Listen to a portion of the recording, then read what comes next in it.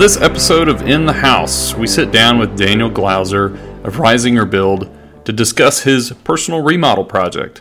Now, this is a house built in the 1970s, so there are some challenges with that, but he's going for a passive house certification. So we talk about some things to consider if you yourself are looking to build a passive house. But listen to Daniel's reasoning behind going for passive house certification. Later on, we talk about Daniel's background and how he found his way to construction by starting his own company. We talk about the differences between old construction and new construction methods. Also, I play devil's advocate on a discussion about should Texas require builders to be licensed. So don't forget to like and subscribe, share the podcast, and give us 5 stars. Thanks for listening.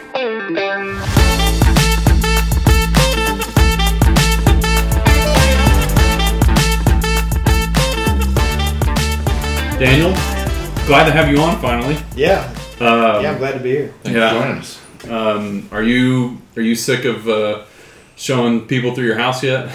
Absolutely not. Yeah. No. I really enjoy it because, one, it's fun to sort of get the word out about what I'm doing. Yeah. But also, too, it's great to get other people's opinions about what I'm doing. Sure. Because I don't, have the audacity to think that I'm doing it 100% correct. And I love, and kind of what we talked about, there's different ways to do lots of different things. So it's nice to get other people's opinions. Yeah, so obviously, for people listening, they might not know, you are currently remodeling your house, mm-hmm. and you're trying to, so it was a house built back in the 70s? Yes, 77. 77.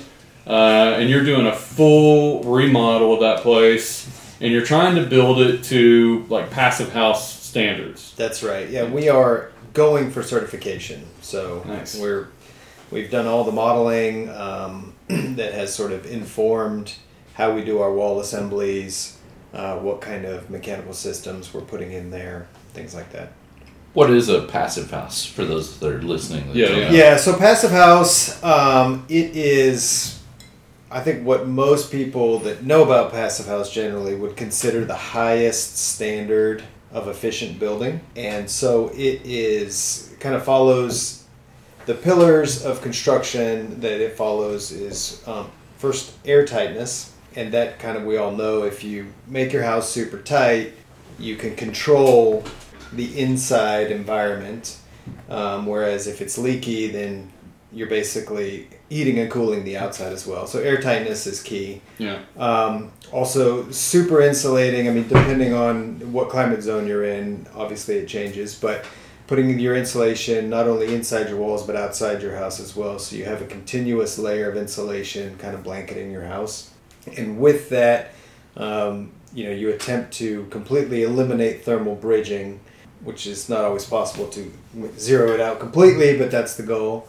And then really the glazing is important. Mm-hmm. So you want to, and some of this is done through design, some of it's done through construction, right? So where you orient your windows, how big they are, what type of glass you use, those kinds of things. But you want to minimize the effects, where we are here, minimize the effects of the sun on your indoor environment. So, you don't want direct sunlight, so you don't have big windows south facing, whereas in northern climates, maybe it's the opposite. Maybe they want to help heat their house with the solar radiation. So it's those types of considerations. And then, with the air tightness that you've introduced to your house, you have to also ventilate your house properly. So using an ERV, or if you're in a different climate, an HRV. And so that introduces filtered fresh air to your home, exhausts maybe the stale and stagnant air, so you're having a constant circulation. But you're able to control that. It's not just leaking in through your walls. What is an ERV and an HRV? Yeah, so the ERV is energy recovery ventilator. So what it does, it's this really neat, there's what's called, I think, an enthalpy filter. And it's a filter that allows air to pass from, so it's got an intake and an exhaust. So you have basically 2 penetrations in your envelope. One of them is bringing air in, and one of them is taking air out. And then throughout your house, you have some supply vents and you also have return vents. Mm-hmm. And what happens in that box, in the ERV, as it circulates the air, it takes some air out of your house and introduces outside air into your house, and they cross through this filter. And as that happens, they don't mix, they don't actually touch each other because there's these, wafer thin pieces of filter fabric. And I don't know if I'm exactly describing it correctly, but so it's an energy transfer. So if you have warm air in your house and cold air outside, as it crosses through, it warms up that cold air that's coming into your house, mm-hmm. and that energy is then taken out of the warm air that's in your house that's going out, and so you're not bringing in cold air. And vice versa, if it's hot outside and cool in your house, that's basically what happens. So, but in this climate, why do you want that? I Well, mean, if you're trying to cool the inside of your house, sure. Why are you wanting that exchange? Yeah, exactly. So in the middle of the summer, when it's 104 degrees outside, you still want fresh air in your house, but you don't want to bring in 104 degree air into your house. Okay. So this mechanism allows you to cool that air. It's not going to cool it all the way down. It's kind of pre-cooling it. It's pre-cooling it, right, exactly. And so you still obviously have an HVAC system that's circulating air. But this is a way to get fresh air into your house and being able to temper it a bit. Right. So the ERV, it doesn't actually require power. Is that correct? It does require power. Well, so I mean, it's not got a fan. A fan is what's circulating. Got forced air pushed through. Right. It's pushing the air, but it's like you said, it's kind of tempering the air before it gets to your air handler, which is really doing the bulk of the. Yeah. So it actually, there are different ways to set up the system, but typically it's not connected to your air handler at all. It doesn't share ducts. Okay. Now we have some instances where we will integrate them into a linear bar grill or something like that. So visually they look the same and you don't have a bunch of different things poking out of your ceiling or walls. But the ductwork itself is typically completely separate from your HVAC system. I gotcha. So why passive house? Why did you choose to go that route? It's a great question. I generally build to a high standard already, so I think that it is a valid question. A lot of people ask me, why do this extra step?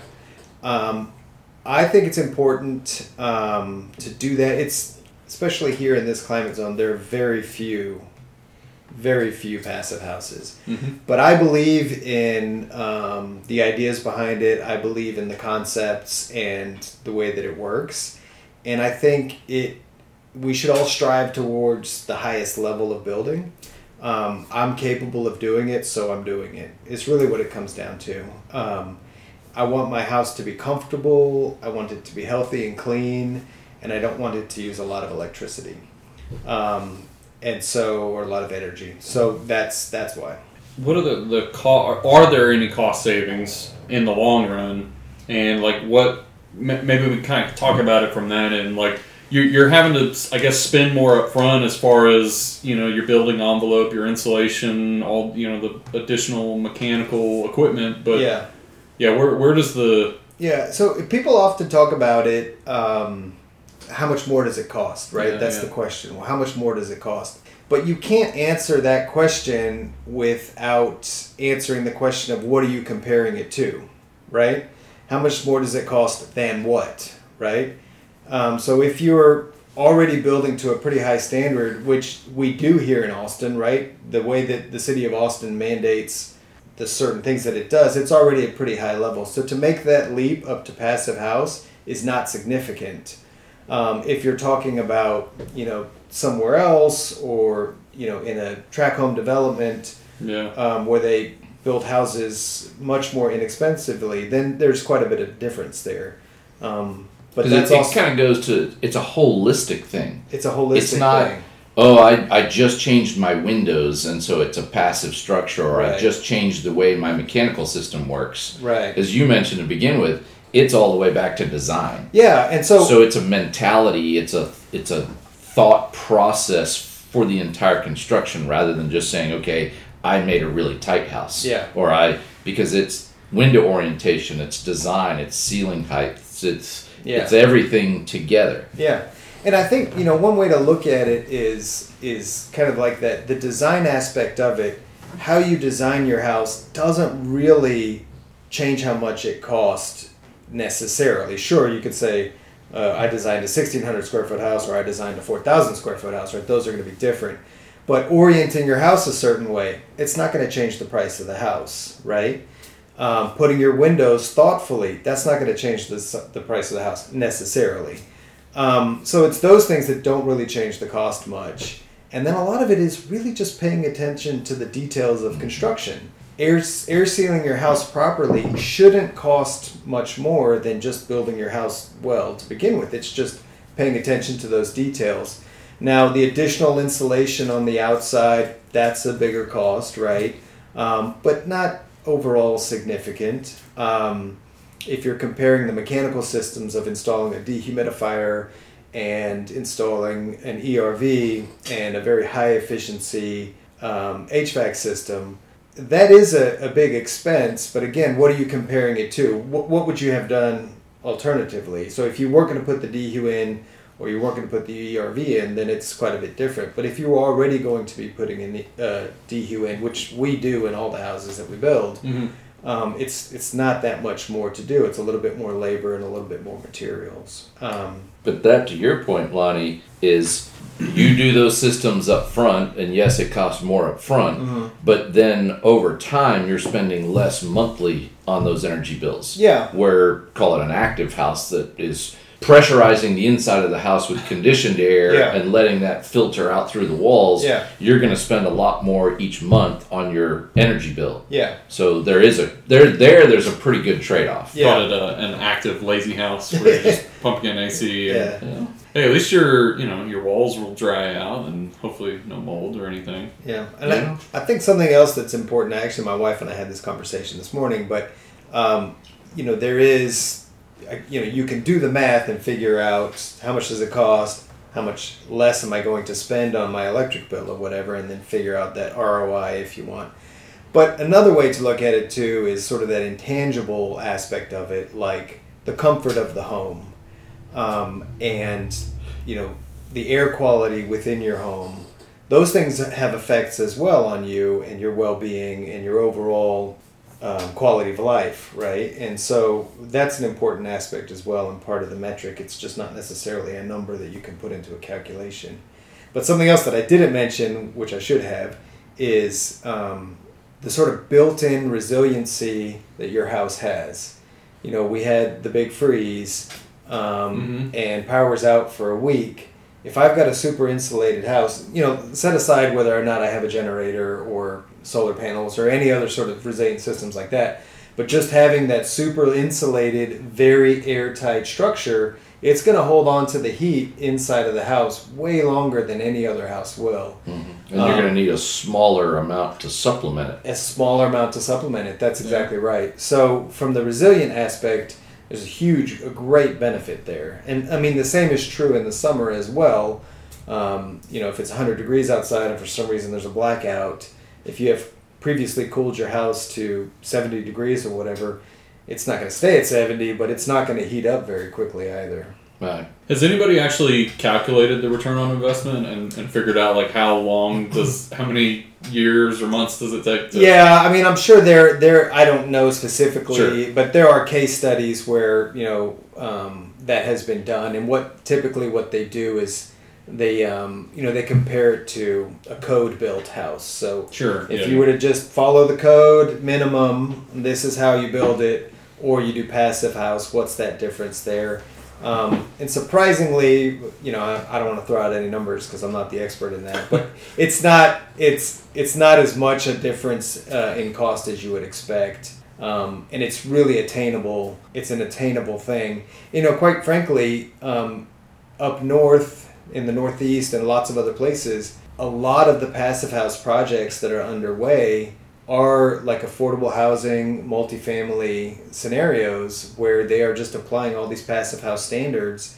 And it's, from the developer standpoint, it's fantastic because the maintenance is very, very low on these houses, and the cost to operate these structures is very low as well. So it's very appealing for a developer who is, paying to maintain and paying to operate a building. It's great. That makes total sense. Yeah. Yeah. I think the other thing that shouldn't be overlooked, though, is, and to steal a term from a previous client, you guys are into the BS. That's right. That's right. Y'all are into the building science of it, and there's more to be said for, somebody can go out there and build a passive house, and if they're just any old average builder, that's one thing. Yeah. Even if you follow all of the passive house ideas and standards and methodologies, if you're not as diligent about the construction as you guys are, it's not going to be as efficient, right? No. We've said before, 99% of the products that are available out on the market are pretty solid. Yeah. It's always the installation. It's always the installation. To your point earlier, it's the details. Yeah. But it's the details of making sure that the products are installed really well. Yeah. Which you guys do a fantastic job of. Yeah. No, you're absolutely right. I mean, it really, it doesn't matter how good something is if it's not put in right. Mm-hmm.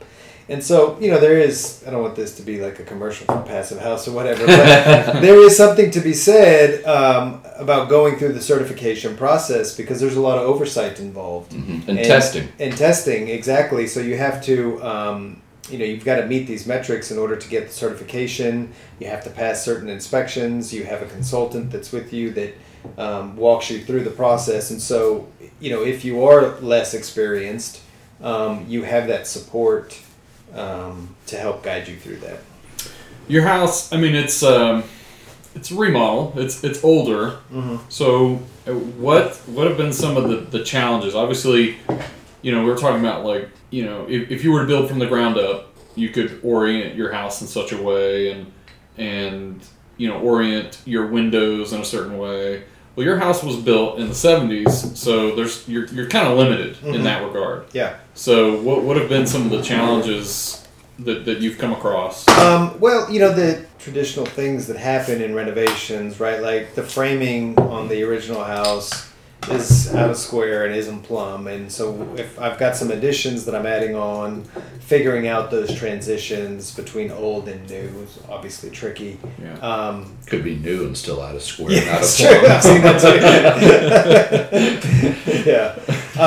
But, to your point about the orientation, right, we didn't have a choice there. So we made some design decisions based on that. Part of what we were able to do to overcome south-facing windows that we just had, or it didn't make sense to get rid of, because our view is south-facing, and we didn't want to get rid of that because it's a gorgeous view.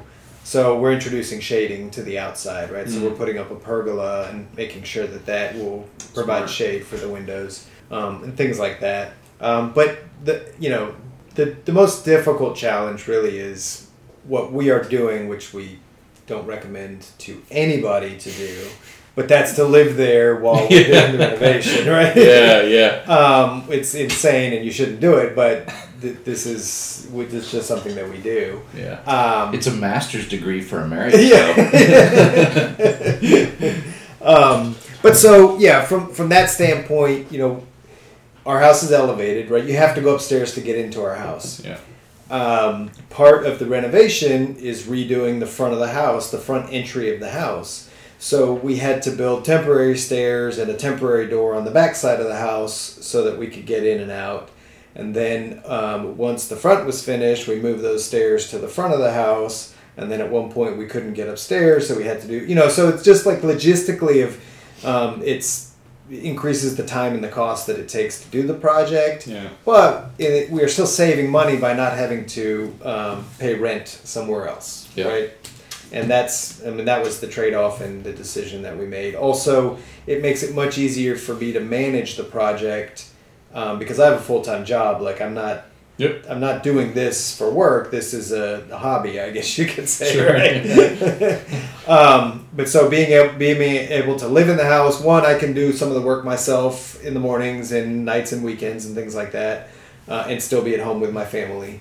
But also, when I get up and leave for work in the morning, my guys are there. I can go through the day with them, and then when I come home at night, I don't have to make an extra trip. I'm already there on site, and I can kind of see how things are going.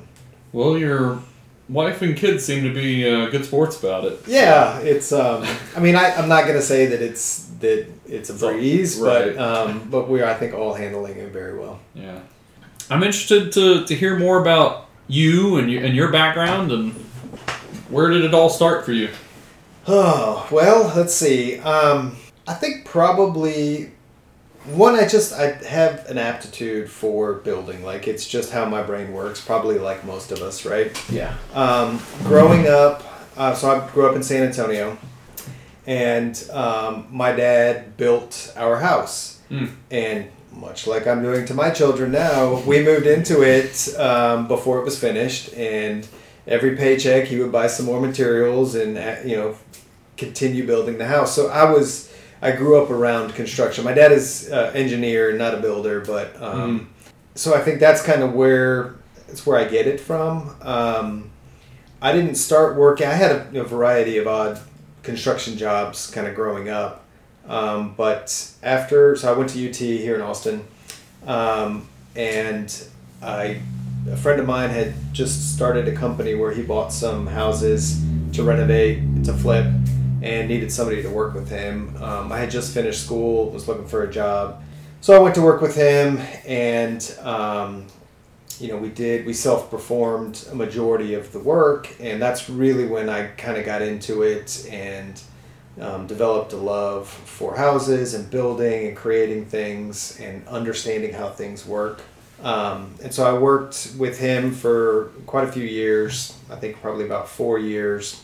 This was in my 20s. I had the opportunity to go to a couple of different states and do some projects there. I had some friends that moved to Kansas City, and they bought a house there, an old house that they wanted to renovate, so they paid me to come up there, and I I guess this is a pattern for me. I spent, several months living on the job site and working. I guess now that I say it out loud, I'm realizing. And then another friend had a house in California, and I did the same thing there. I slept in a sleeping bag on the job site for a couple of months, and I just lived and breathed building all the time. And then I guess so my wife went to law school here in Austin. And after law school, she did an internship for a year. But then after that, before she started her real job, she wanted to take some time off, and I was in a flexible position. So we traveled for 3 months, and so I kind of stepped away from my job here. When I came back, decided I wanted to start my own business. I thought it was time for me. So I thought, well, how am I going to manage other people unless I know how to do all the things?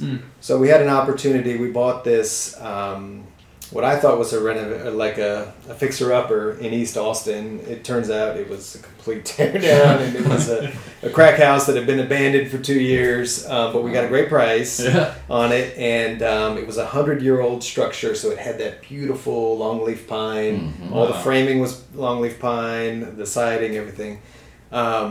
So I thought, okay, well, what I'm going to do is we're going to build a new house. I'm going to do it all myself, and that way I can learn all the trades. And that way, when I run my own business, then I can manage all the trades because I know, what people should be doing, which was a very ambitious thing to do.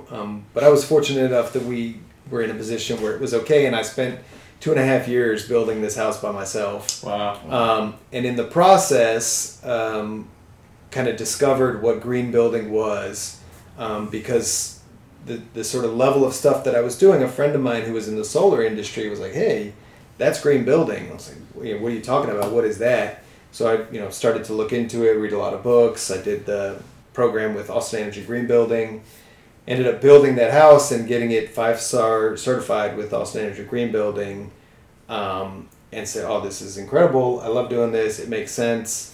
I'm going to start a company, and I'm going to build green spec homes. And that's when the market crashed. As luck would have it. And, of course, banks weren't lending any builders any money at that time to build spec homes. So I immediately kind of pivoted and started renovating or doing remodels. And at that time, it was kitchens. I'd just go in and I would do kitchens. And then I slowly, over the course, this was about, I think I did my first job in 2010 maybe. So kind of slowly did, kitchens and some outdoor living spaces and some things, and kind of grew that to where I was doing whole house renovations and new construction, and it was still just me, right? Anyway, so I did that for about 10 years, and at some point I met Matt. He and I worked out at the same gym together, Matt Reisinger. Yeah. So we became friends, and then one day he just called me, and he was like, "Oh, this is a crazy idea, but what do you think about coming to work for me?" And I was like, "Well, that's nuts, because I have my own company. Like, why would I do that?" But really, it got me thinking. And I had spent so much time on my own, running my own company, that I never had ambitions to grow a large construction company. I just wanted to build houses, right? And that was a way for me to do that. But it was a little lonely, right? Mm-hmm. And I was by myself. I mean, I had all my trades but I'd never been a part of a team, and I felt like to grow myself as a person, being a part of a team and being able to operate in that sort of state, I think, was something that I needed to do. Anyway, also, it was crazy timing, because literally 2 weeks later, the world shut down, and that's when the COVID pandemic hit. Dang. And so the projects that I had just finished up some projects, and I had some lined up, and they disappeared. And so I actually started at Reisinger Build in August of 2020, in the middle of the pandemic, which was interesting because, my thought was, I want to work with the team. This will be great. And the office was shut down, and I literally didn't meet half the team for like a year. Wow. Impeccable timing. Yeah, it was crazy, but it was great, and it's just a wonderful group of people, and we're all very like-minded, and we have the same goals of how things should be done. And so I've been working there for a little bit over 3 years now, and it's wonderful. What's your role there? Yeah, so I'm the executive project manager. My role is basically I oversee all the other project managers and all the projects broadly. I also do all the sort of pre-construction and client development stuff. Some I oversee and do some of the estimating as well. And then sort of on a day-to-day, I'm the sort of technical guy that when the project managers have, questions that they can't answer, they come to me, and I'll help kind of figure things or guide them in certain directions on what we should do and particular details or whatever that it is. So what, kind of going back to you owned your own company. What are some things that, I guess, some lessons learned, some of the biggest lessons that you learned maybe, that kind of carry over with you today? Yeah, really the main thing, and I think, why I was able to find success being on my own and grow as far as, the types of projects that I was capable of taking on, was early on I understood the importance of finding quality subcontractors, people that were like-minded, that, paid attention to what they were doing, did quality work, were honest. And really developing those relationships, and the better quality subcontractors that I had, the less I had to spend time managing them. And when you're a one-man show, your time is limited. There's a lot of hats that you have to wear. Being a superintendent or somebody on site all the time is, if you can not do that, you have time to do all the other things. So I think that was the main thing, and I was fortunate in that. Really, what I did, honestly, in the beginning when I didn't have a base of subcontractors, was I figured out who were the really good builders in town, who were they using, and then I went and said, "Hey, I know I'm just a little guy and I don't really do big projects, but what do you think?" And then when you're friendly with somebody and honest and open, and they understand that. You are there to build quality stuff, that they'll take a chance on you, which is kind of what happened. And I was fortunate to develop those relationships with people I still work with today. And that really, honestly, that's a lot of the success that Reisinger has as well, is, we have fantastic subcontractors that we have worked with for many, many years and developed these relationships with. They know what to expect from us, and we know what to expect from them. And I mean, any good builder, it's not just us, right? Mm-hmm. That's what everybody does. And I think recognizing that is important.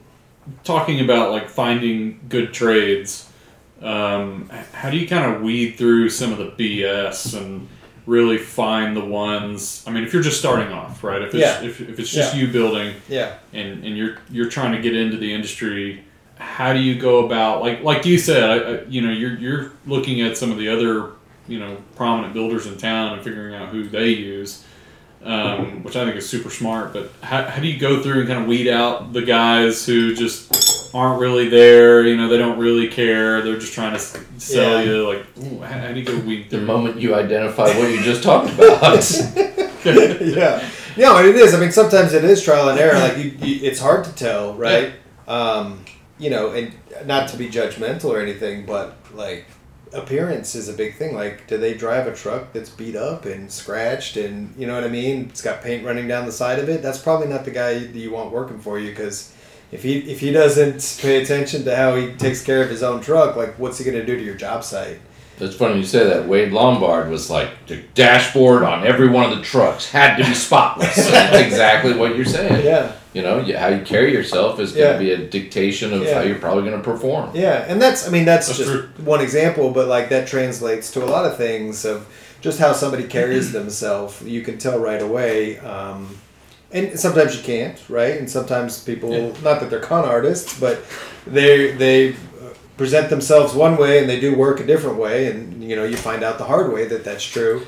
Or somebody's fantastic and you get along great and they do fantastic work, and then something happens in their life, like anybody. I mean, they're just people, right? And one day they stop showing up to work and stop answering your phone calls, and then you got to move on. Yeah. But you try to get on a personal level with people, and then, because in this town there's a lot of competition. There's a lot of builders doing a lot of great work, paying a lot of money, and to try to get somebody to give you attention on your project, you've got to have something else. And if it's a personal connection, then that can go a long way. Yeah, that's very true. Well, I wanted to go back again. You were you're working for yourself. You did this initial tear down and rebuild, right? And you said you built it like you built a greenhouse. So what is that? What does that mean? Yeah, so it's the Austin Energy Green Building Program, which is actually the oldest green building program in the country. It's sort of morphed and changed over the years, but at that time, and I think it was 2010 when we were awarded the 5-star rating, they've got, essentially it's a list of criteria, and it's from everything from sort of energy efficiency standards, whether it's a certain SEER level on your HVAC system, or how energy efficient your toilets are, or how water wise your toilets are, things like that. To what types of materials you're putting in your house. It's it runs the gamut, and so you basically, it's like a point system, and you have to have certain required points, and then any additional points adds up, and it's either a 3 or 4 or 5-star or whatever. And so this particular house that I built, we did things like, and I don't know if this necessarily went to the rating system, but I didn't want to pour a traditional slab because concrete is one of the worst polluters in the world, and I wanted to minimize how much concrete I was putting into the house. So we drilled piers. I wanted to minimize the number of piers that we put in, again, because of the concrete. So we spaced them out and put steel beams, kind of like the house I have now, coincidentally. And, steel is recyclable, so even if the house gets torn down in 50 or 100 years or whatever, those steel beams can be reused or recycled. I oriented it a certain way. I put very large overhangs on the house so that all the windows were shaded. At that time, I didn't know all the things that I know now, but I tried to build it as airtight as I can, which was, at the time, was pretty great. I think we got a blower door of 2.1, And this was a Tyvek wrapped house. Yeah, I was gonna say this sounds like it's like pre Huber. Yeah, a Tyvek wrapped house with very inexpensive ply gem vinyl windows. Single hung actually, so terribly drafty windows. But yeah, so that was pretty cool.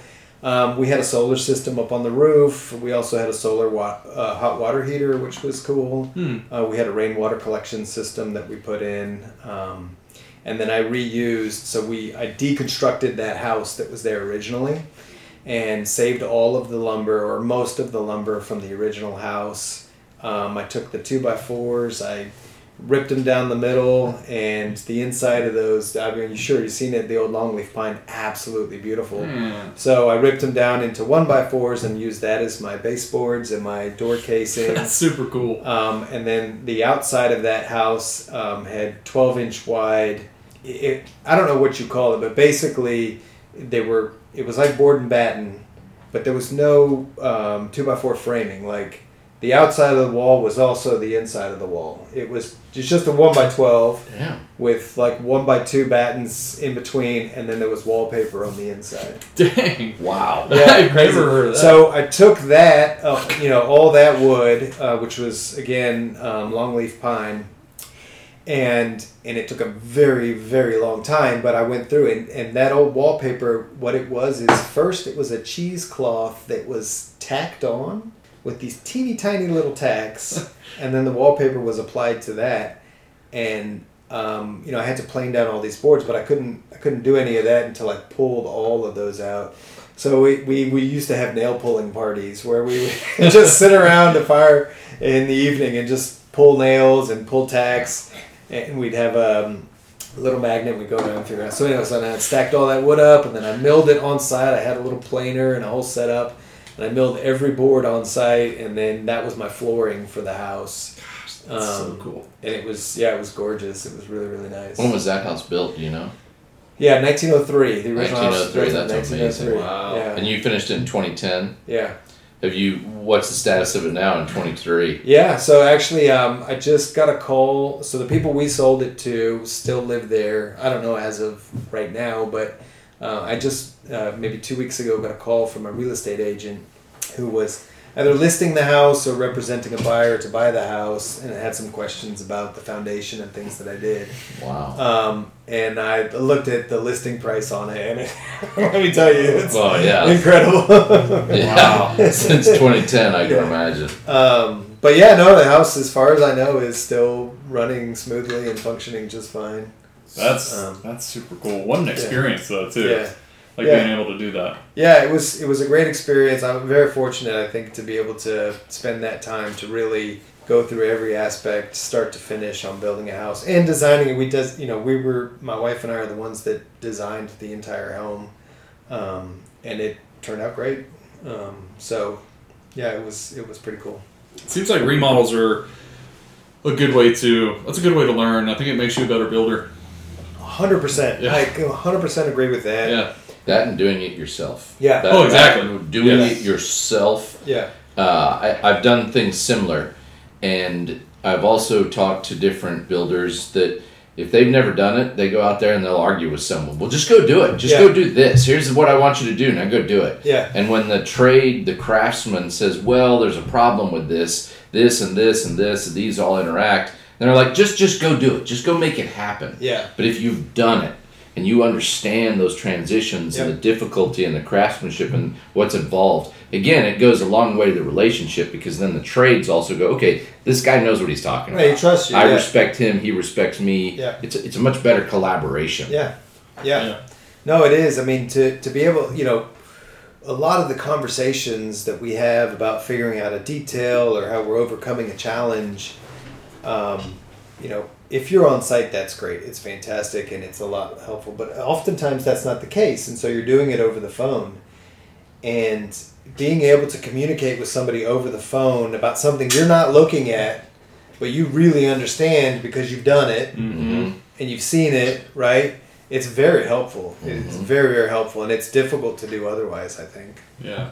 I mean, a lot of times, too, it's kind of like a trip through history you get to see how houses used to be built. Yeah. I mean, the house was built in 1903. Yeah. You know what's crazy about that house, which to me was the most interesting thing? Like I said, I deconstructed it, right? I didn't come in and doze it. Mm-hmm. There were 6 layers of shingles on this house. They didn't re-roof it by taking the old shingles off and putting new shingles on. They just added a layer and added a layer and added a layer. And that bottom layer was cedar shake. Wow. And then there was 5 layers of asphalt shingles on top of that. Every color you could imagine. Green, blue, red. But it lasted 100 years. 100 I mean, years? not 100 years. Well, almost like 100 almost, years. Yeah. Right? 100 years under that building science. Yeah. Right? That's pretty amazing. There's Yeah. stuff that we built 10 years ago. Not we, but there's stuff that was built 10 years ago that won't last 20 years. Yeah. So for something that basic, Yeah. that's impressive. Yeah. And like I said, it had been abandoned for 2 years, so you can imagine what the inside looked like.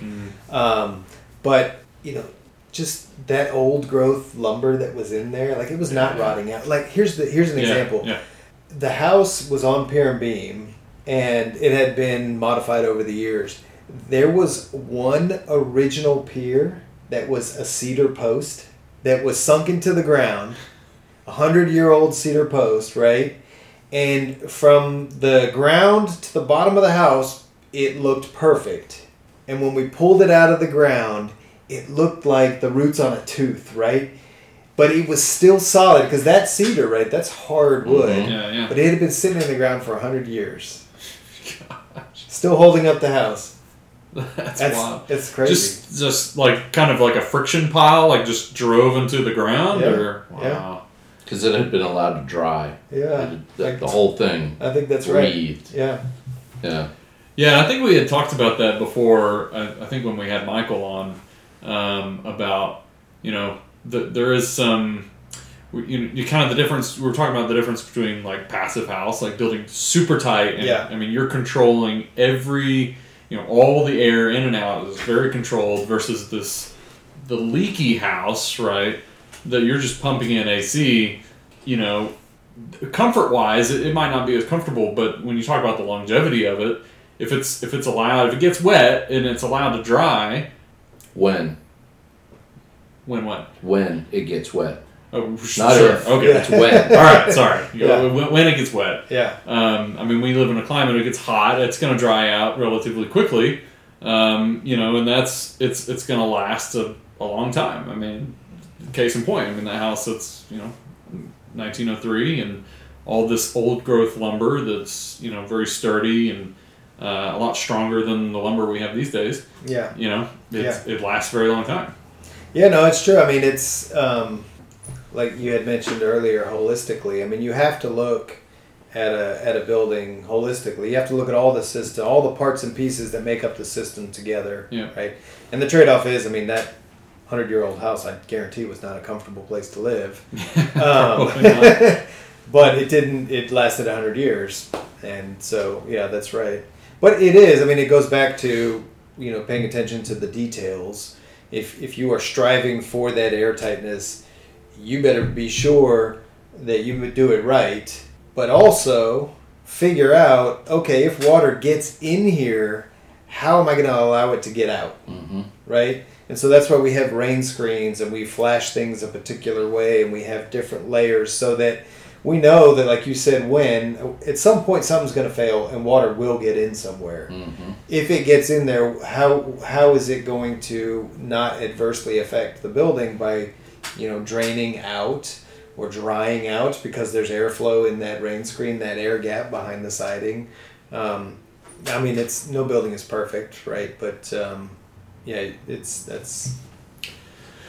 How do you feel about apprenticeships? Do you think we need to adopt kind of an apprenticeship kind of a path in this country? Because I don't think we. I was talking to somebody the other day, for example. They were born and raised in Germany, and they have, apprenticeship programs over there where, if you want to become a carpenter or, a plaster guy, I don't know what they call them over there, you have to spend 3 years in an apprenticeship, before you can actually become, the carpenter. Yeah. I mean, how do you feel about it? Well, so here's the thing. 100%, yes. So I lived in Switzerland for 3 years. And there, only a small portion of the population goes to university. Right. And it's actually kind of fairly early on in childhood where what your path is determined. There's, different levels of schooling that in elementary and middle school and high school age, people get split apart. And most people graduate at the age of 16 and immediately going into apprenticeship. And it's not just construction, it's anything. Right. Anything. You do schooling for that profession, and you also work and get paid doing it. And I think it's a fantastic thing. Yeah. I absolutely think. I think it's a huge mountain to overcome in the United States because we just are not. That's not our system. It's not the model we have here. But yes, I think it would make a big difference in a lot of people's lives if they understood that as a viable pathway, and that to receive you go to college and you receive an education for a profession. That should be the same for anything. And whether it's a plasterer or a painter or a mason or a carpenter or whatever, those people should be taught how to do that properly. And then that just elevates everything, right? Everything gets better at that point. Our houses are built better. People are, making good livings and respected. I don't know. I think it would be wonderful if we could do that. I'm just not smart enough to know how that would happen. Yeah, I don't know. Well, I mean, and another thing too that maybe is that we could actually do, because some states do it and others don't, is being licensed. Yeah. Like the state of Texas, you don't have to be a licensed builder. Now, being licensed obviously doesn't mean that's a ticket. Like you're knowledgeable in building, just because you have a license. But at least there's some effort to make sure that there is a base knowledge or like a base understanding of the industry. Yeah. And you have to continually educate yourself. Yeah. No, I think that's right. I mean, if there was some infrastructure and some prescribed pathway to get to licensure, like other than just paying for it, right? Which is how it is some places. But again, it like across all trades, obviously plumbers and electricians and some of those trades have that, but that could be spelled out in a lot of different ways and be introduced to teenagers and young people as ways to earn a living. And I'm kind of on the fence about it because I like Texas and. I like that there's kind of a low barrier to entry. You're not going to talk bad about Texas. No, absolutely not. I've lived here my whole life, and I love it. And like I said, I like that it's kind of this free, anybody who wants to be a builder can certainly go out and do that. And there's, like I said, there's low barriers to entry. And if you want to go do that, then go do it. But I kind of like the aspect, too, of, the trades need to be licensed. Your architect needs to be licensed, but I mean, they don't need to be, but to be an architect, technically, you have to be licensed. Yeah. So it's like all of these other, your engineer licensed, architect licensed, your trades are licensed, but the builder's not. And it kind of seems like that's kind of a key piece that's missing. Yeah. So. And it is, I mean, I don't know who the listeners are to this, but like most places it's not that way, right? Like here in Texas, it is one of the exceptions where you could just say, hey, I'm a builder and start building houses, and there's some freedom to that 100%. I mean, it's what I did. But I agree. I think there should be a bit more regulation behind it. Because at the end of the day, the people that are buying the houses from these folks, not everyone, obviously, there are a lot of fantastic builders, but there's a lot of people that don't know what they're doing. And the people that are buying these houses, they're the ones that suffer from that. Yeah. When things fail because the builder didn't know what he was doing. Exactly. Or she. Budge, I can tell you were over there thinking about something, so let's spit it out. Yeah, because if the builder uses all the trades that are certified, I mean, it's it's the customer has to decide, am I going to Perry's for dinner or am I going to McDonald's for dinner? Yeah. You know when you go to McDonald's, you're getting crap. Sure. And that's what you're paying for. You know when you go to Perry's that you're getting something that the chef is trained and the food is much better prepared. So, I mean, there's a market for each of those, and the market will determine who survives and who doesn't. Yeah, but what if McDonald's opens up a new restaurant with a very fancy sign? You know what I mean? Mm-hmm. And looks very elegant. You don't know. And places have tried that. I think that they either succeed or fail because the customers decide, okay, this product is either good or it's not good. Yeah, but the thing is, I guess I've seen a lot of paper builders as well. Yeah. That we're doing a greenhouse. You know, as an example, they'll say we're doing a greenhouse, and we put bamboo floor in, so we get points for that. Yeah. And we used a 16 SEER air conditioner, so we get points for that. Yeah. And it's a paper house. Yeah. It's not really a greenhouse. It's Yeah. a paper greenhouse. So there's always ways around it.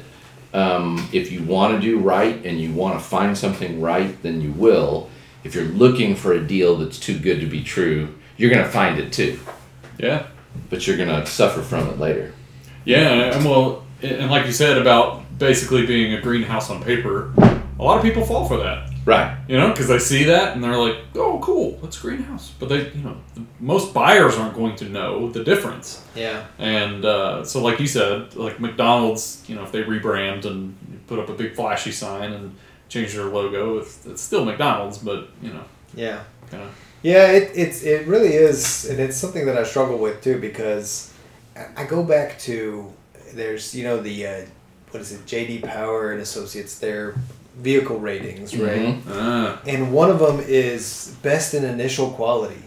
In initial quality. Right? What a horrible... And I'm always like, what is that? Why would you care about that? Yeah. The day you buy it, it's fantastic. The second day, it's terrible, right? And so I think about that a lot with houses where these builders, they put them together and they look great, right? Mm-hmm. They've got granite countertops and stainless steel appliances and whatever, all the bells and whistles. But and the people move in there and say, oh, this is a fantastic house. It's great. It's comfortable. All these things. Well, because it wasn't built well, 5 years later, it's falling apart. The paint is fading.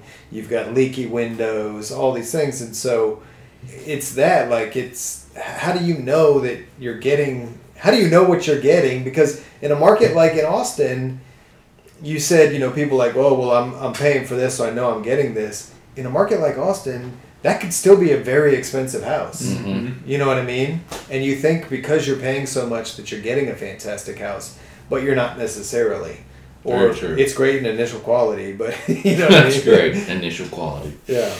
Well, you've bought many houses. How do you kind of weed out, some of those new builds maybe that look good? Like they look good on Instagram, right? They got all the good pictures and the professionally done photos, but how do you kind of weed those out? Well, I'm unique. I've bought 3 houses. Haven't hired a home inspector for a single one of them. Mm. And they were all, except for one, were sold as teardowns. And the one that wasn't sold as a teardown, I knew I was going to tear it down. Okay. So I don't know, but Sure. really the answer is for anybody else is to, and there are a lot of great ones, but hire a fantastic home inspector, and a home inspector that understands building science, right? Because they know what to look for, and the quality of home inspector. Now, granted, they're also not great home inspectors, but the quality of home inspector generally, I think, has gone up, and. But that's a perfect example of you have to be certified to be a home inspector. Yeah.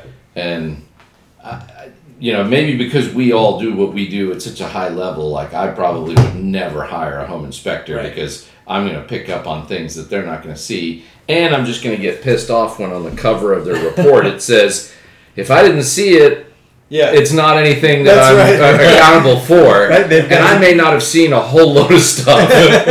Yeah, there's always that disclaimer. That's right. But it's for the average person that doesn't know anything. Right? We like are that is your we are not safety the net. average homeowner. Yeah. Do your due diligence, though, right? That's right. I mean, That's right. with anything, it doesn't matter if you're buying a house or if you're buying a car or whatever. Do your research. Do your research. Yeah. And with the internet and the resources that we have at our fingertips, you can geek out and rabbit hole into anything and find out whether or not that's legitimate and how to pursue it. Yep. Yeah, I think that's a good point. I mean, it's all the information is there. It's there out there in the world, and I mean, there's definitely a Risinger video about it somewhere. that's right. Yeah, absolutely. But even too, like in the city of Austin, like, did they pull a permit? Mm-hmm. Did they pull a permit and then get the inspections? Yeah, Did and they then pass close the inspections? permit. And then close the permit, right? Like, that information is available to anybody. Yep, and it should be. And it should be. That's right. And so, yeah, absolutely. I mean, that's something that every project that we take on that's a renovation, like, that's one of the first things I do is find out, all the information that I can about a house. That'd be a great metric that the city should provide. Like you have baseball players, right? And they have all their stats and they have baseball cards. So you have builder cards, and you can ask, like, "Ooh, what's your permit close percentage?" Yeah. Yeah. Well, I'm excited to see. I keep up with you on Instagram, and I'm excited to see how your home progresses and all the details come together, and I'm sure you and your family are also excited to see it finish. So. Yeah, and I think we had that BSM beer at my house, and I'm hoping that we'll do that again at a later stage so that we can see some of the other systems that we're doing at the house. And it was a really fun event, and it was great for a lot of good discussions between all the building science nerds that were there. Yeah, absolutely. Yeah, and shout out to BS and Beer. It's a great event they have monthly, and yeah, I'm sure everybody would really enjoy seeing it. As you get further along. But Daniel, I really appreciate your time, and I appreciate having you on, and thanks for the great conversation, and look forward to like I said, seeing the house come to completion. Yeah, absolutely. It's been a lot of fun. I really enjoyed speaking with you guys. Thanks for joining us. Yep.